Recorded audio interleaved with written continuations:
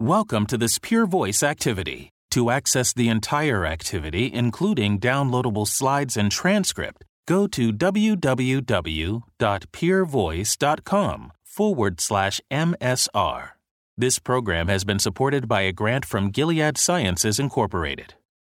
Welcome to this Pure Voice activity on antiretroviral therapy for people living with HIV. This activity comprises a series of 5 streaming episodes with Professor Anton Posniak. Hello, everybody. I'm Anton Posniak from the Chelsea and Westminster Hospital in London, the United Kingdom, and welcome to this streaming activity on managing people with HIV. We're going to review 5 patient scenarios, each focusing on specific challenges in selecting therapy while also considering quality of life. In our first episode, we're going to focus on a young man who's just tested positive for HIV. Now, learning that one's HIV positive is often a traumatic life event, and the decision to initiate antiretroviral therapy is a major life decision. This is David. He's age 30. He tested positive for HIV at a routine sexually transmitted disease checkup.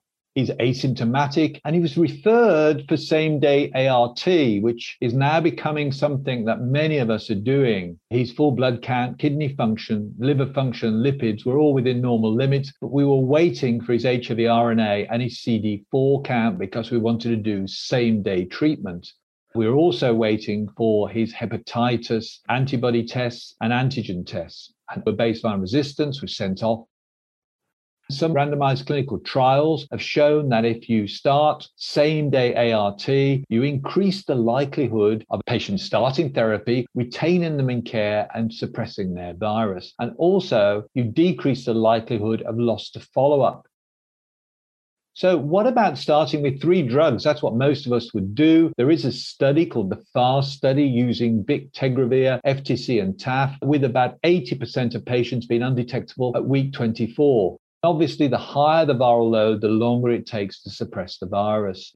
People worry about, is the resistance at baseline? But in this, there are only 3 patients with that. Only 4 were lost to follow-up in the whole 6 months out of 112 patients in the study. So it looks like you can start same-day therapy. And using FTC TAF, obviously, you cover hepatitis B until you get the results back.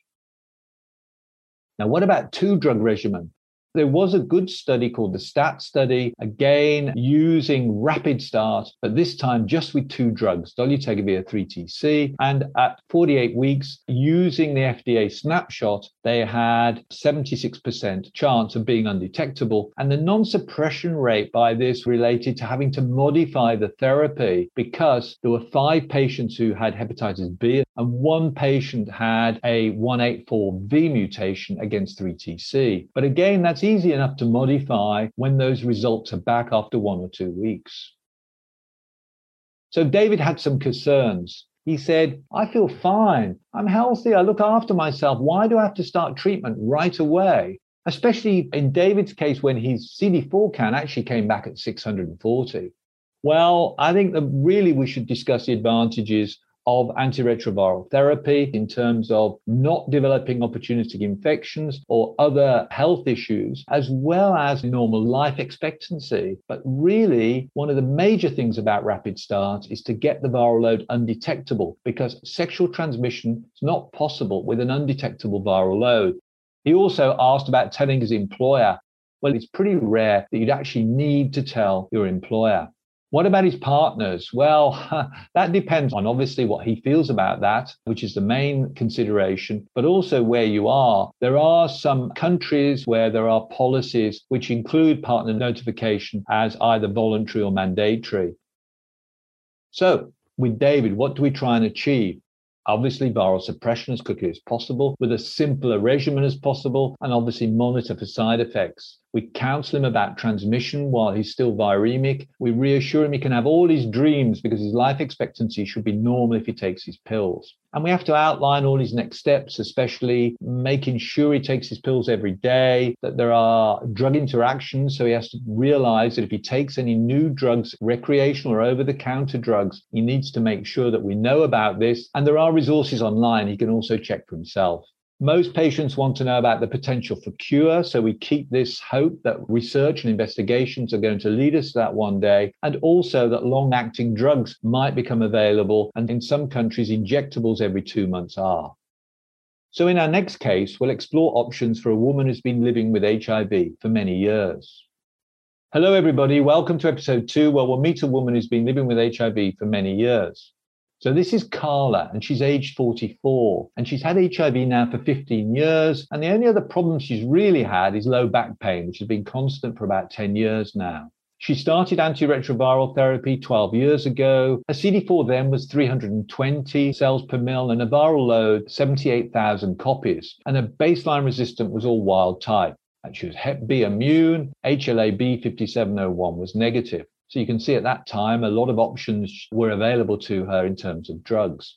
Her current regimen, however, is dolutegravir plus TDF and FTC, and she's been on that for 3 years. And prior to that, she had efavirenz with TDF and FTC. But she switched as she started to complain about recurrent bad dreams. She's on the combined oral contraceptive pill, and she's a little overweight with a BMI at 31, and she's been on a diet now for 6 months. She's lost about 1 kilogram so far. She occasionally drinks alcohol, but doesn't take recreational drugs. So her CD4 cell count is 620 when it's measured recently, and the viral load's been undetectable. She's got mild vitamin D deficiency. Her lipids are at the upper end of normal, and she's got some borderline spinal osteoporosis. And she's had recently some routine bloods for kidney, blood count, liver, which were all within normal limits. She really wants to think about switching to a new medication, because if she stays on what she's on, it might be harder for her to lose weight. But she knows that all drugs have side effects, so she's a little bit unsure about what to do now. So is there a simpler plan for a long-term success for her? I think the real thing to discuss with her is the fact that the regimen she's on is an excellent regimen. She will need, though, to change the TDF to TAF, because if she switches to TAF, it will help in terms of her bones. TDF is associated with osteoporosis, and she's got borderline osteoporosis, so I would recommend that she switches that over. I would keep her on the dolutegravir, as it's very effective. She's on the oral contraceptive pill, so we wouldn't have to discuss the impact of dolutegravir on pregnancy, although now we know that it has minimal impact if taken in the first trimester. And I'd also talk to her that maybe she could have a single pill with an integrase in it, either dolutegravir plus 3TC, removing the TDF altogether, which would give her less renal and bone toxicity, or switching her over to something like bictegravir plus TAF plus FTC. We'd have to reassure about a weight gain, and most of the data on weight gain, if you're switching, is that you don't gain very much weight at all. And in fact, a lot of the issues about weight gain are the fact that some of the drugs we take away, we're actually suppressing weight. I think one of the big concerns for me is that she is worried about being on the regimen she's on, and also worried about switching. So this may take some time. There's no urgency to switch this lady, but I think that you can outline the next steps and move very slowly with her and make sure she's confident that the next choice of regimen is actually her choice based on what you've discussed with her. In the next case, we're going to explore options for a man with HIV who's now got COVID-19. Hello, everybody. Our next patient is right from the headlines. He's HIV positive and now has COVID-19 as well. So this is Marcus. He's age 50. He comes to the hospital with fever, fatigue, cough, and dyspnea for 4 days. He's in the emergency department. And obviously, one of the first things they're going to do is a rapid lateral flow test, which is positive, and an RT-PCR. COVID-19 was positive too. Now, he's been HIV for 15 years, and he started on efavirenz TDF-FTC about 12 years ago when his CD4 was 160 at baseline, and his viral load was high at 420,000 copies per mil. Now, for the last 3 years, he's been on dolutegravir plus TAF and FTC. He had a bit of renal decline and some sleeplessness, so they switched him over, and he's been very happy on this regimen. He used to be a smoker, but he stopped 2 years ago, and he's got no comorbidities. He's a pretty fit 50-year-old, but now he's got COVID. His HIV laboratory tests show an HIV RNA that's undetectable at less than 20. His CD4 count currently is 480, but in the emergency department, his CRP is severely elevated and he's got some lymphopenia. His temperature's raised at 38.6 and his pulse is 95. His blood pressure's at the upper end of normal, but his respiratory rate's 29. His SpO2 was 91% on room air, and the chest CT shows infiltrates consistent with COVID pneumonia, with about 50% of his lung affected. So he's saying, has this COVID-19 affected me more because of my HIV status? And the truth about that is not quite 100% known. But what we do know is that most patients with HIV who have CD4 counts above 200, an undetectable viral load, have similar outcomes as those patients who have not got HIV when you match for age, comorbidities, and everything else. So he can be reassured that the HIV status hasn't had a major impact on what's happened to him now. He then says, well, what about long-haul COVID? Am I at risk of that? Well, as far as we know, it's probably independent of his HIV status, and it's much more related to the level of coronavirus RNA in the patient's blood, the presence of certain autoantibodies, whether you've had reactivation as well as EBV, and also it seems more common in type 2 diabetes. Some have shown associations with those who have asthma at baseline in females, and also with various antibody abnormalities for low IgM and having IgG3 antibodies. But we still are at a stage where we need to have more data to predict who's going to get long COVID. So Marcus asks, should I stay on my antiretroviral therapy? Well, the answer is yes, for several reasons. One is, if he stopped his antiretroviral therapy, he could get an acute HIV syndrome, and this would have an impact on his CD4 count. And COVID-19 itself has an impact on CD4 count. So his CD4 count could plummet if he stopped all his therapy. Also, it might confuse monitoring of his outcome, because if he developed an acute antiretroviral syndrome, people really wouldn't know whether this could be a problem with his new therapies having, is he deteriorating, etc. So the recommendation is stay on your ARVs while you've got COVID-19 and being treated for it. So should Marcus be hospitalized? Well, he's got severe illness based on the criteria that we know. His SpO2 is less than 94% on room air, and he's got a respiratory rate of 29. It's usually more than 30, but he has got lung infiltrates of around 50%. So I would admit this patient to the hospital. And the treatment of COVID-19 in people with HIV is the same as that for people without HIV. So I would treat this Marcus exactly the same as someone who has not got HIV, and he'd be given remdesivir and dexamethasone and obviously oxygen. And obviously we'd just have to watch him very carefully as to whether or not he needs high flow devices or a form of ventilation. In our next case, we're going to talk about a particular challenge, which is managing multi-drug resistant HIV. So John's age 56, and he's been HIV since 1992. He's been in it for the long term. He's got hypertension and some dyslipidemia, and he was incarcerated. He's now been in prison since 2019. His CD4 cell count was 135 cells, and his viral loads 89,000 copies. And the rest of his lab values, apart from his lipids, were normal. His HBV and HCV negative. Now, his concerns are, I've taken lots of HIV medications in the past. Have I run out of options? Can you do anything for me? So the important thing is that we'd had John's antiretroviral history. He'd had various drugs before 2009, but in 2009, he'd been given quite a complicated regimen of lopinavir, ritonavir, plus raltegravir, plus etravirine and infirmotide, T20. But he couldn't take the infirmotide. He got injection site reactions and stopped it.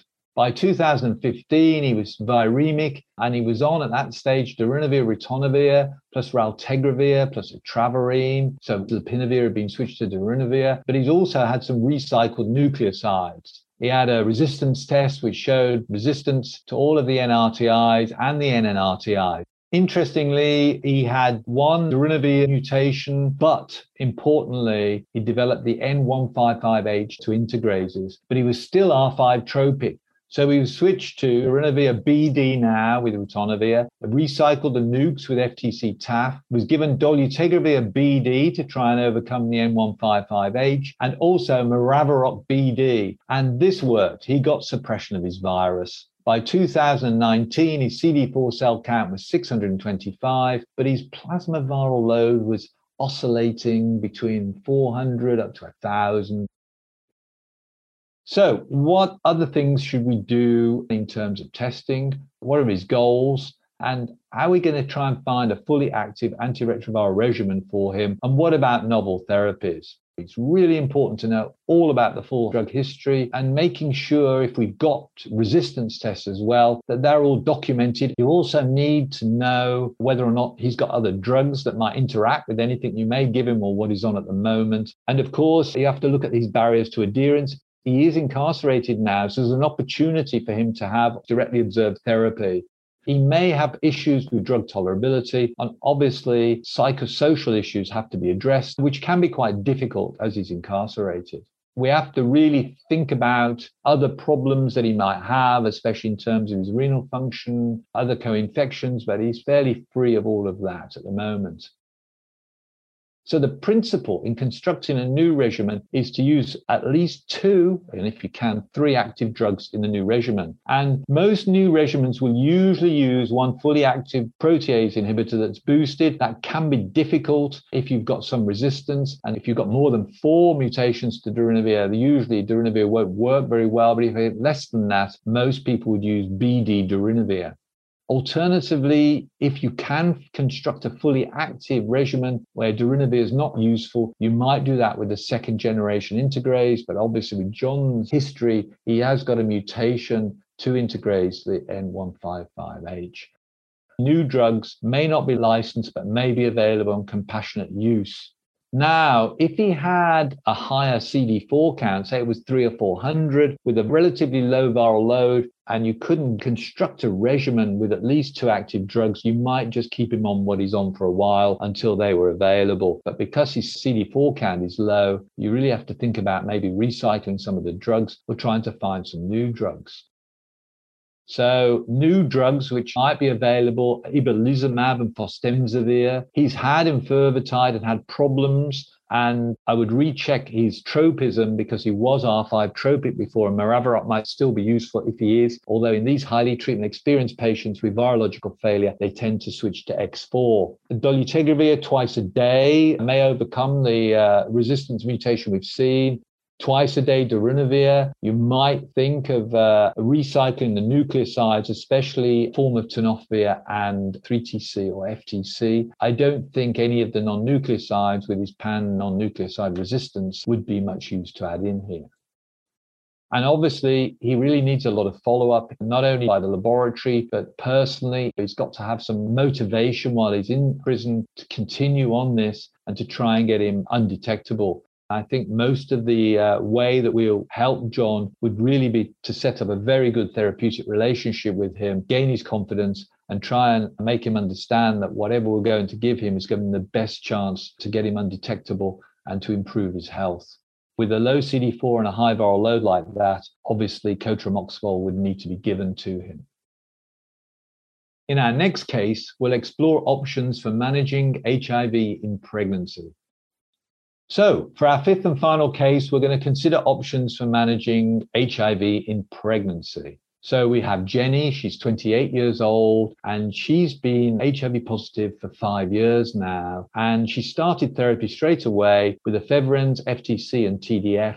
And she was very happy on that. Her BMI is a little high at 29. Her HIV RNA is undetectable, and her CD4 cell count 690. She got excellent adherence. She had no resistance at baseline with wild type. Now, she comes and says, how can I avoid transmitting HIV to my baby? What antiretroviral is safe to take? If I switch, I don't want to gain too much weight. So she's got lots of issues going on that we have to address. So transmission during pregnancy, data over 8,000 non-breastfeeding mothers showed that if you actually started antiretrovirals before conception and were undetectable, there was no transmission. So the best situation is to start your antiretrovirals and become undetectable before you conceive. Now, what about weight gain? Well, integrases have been associated with some weight gain, as has TAF, although TAF hasn't been looked at as well in pregnancy. And in fact, the weight gain that mothers have on dolutegravir TAF FTC is around the recommended weight gain for somebody in pregnancy. What it appears to be is that if you take TDF or efavirenz or a combination of both, it suppresses your weight a little. And that may be an issue because normal weight gain in pregnancy is associated with healthier babies, and low weight gain in pregnancy is associated with more significant adverse outcomes. So actually putting women on something that doesn't suppress their weight and gives them a normal weight gain is better for them and the baby. So I think the weight gain that we see with switching women from efavirenz to integrase during pregnancy is a normal weight gain and not abnormal.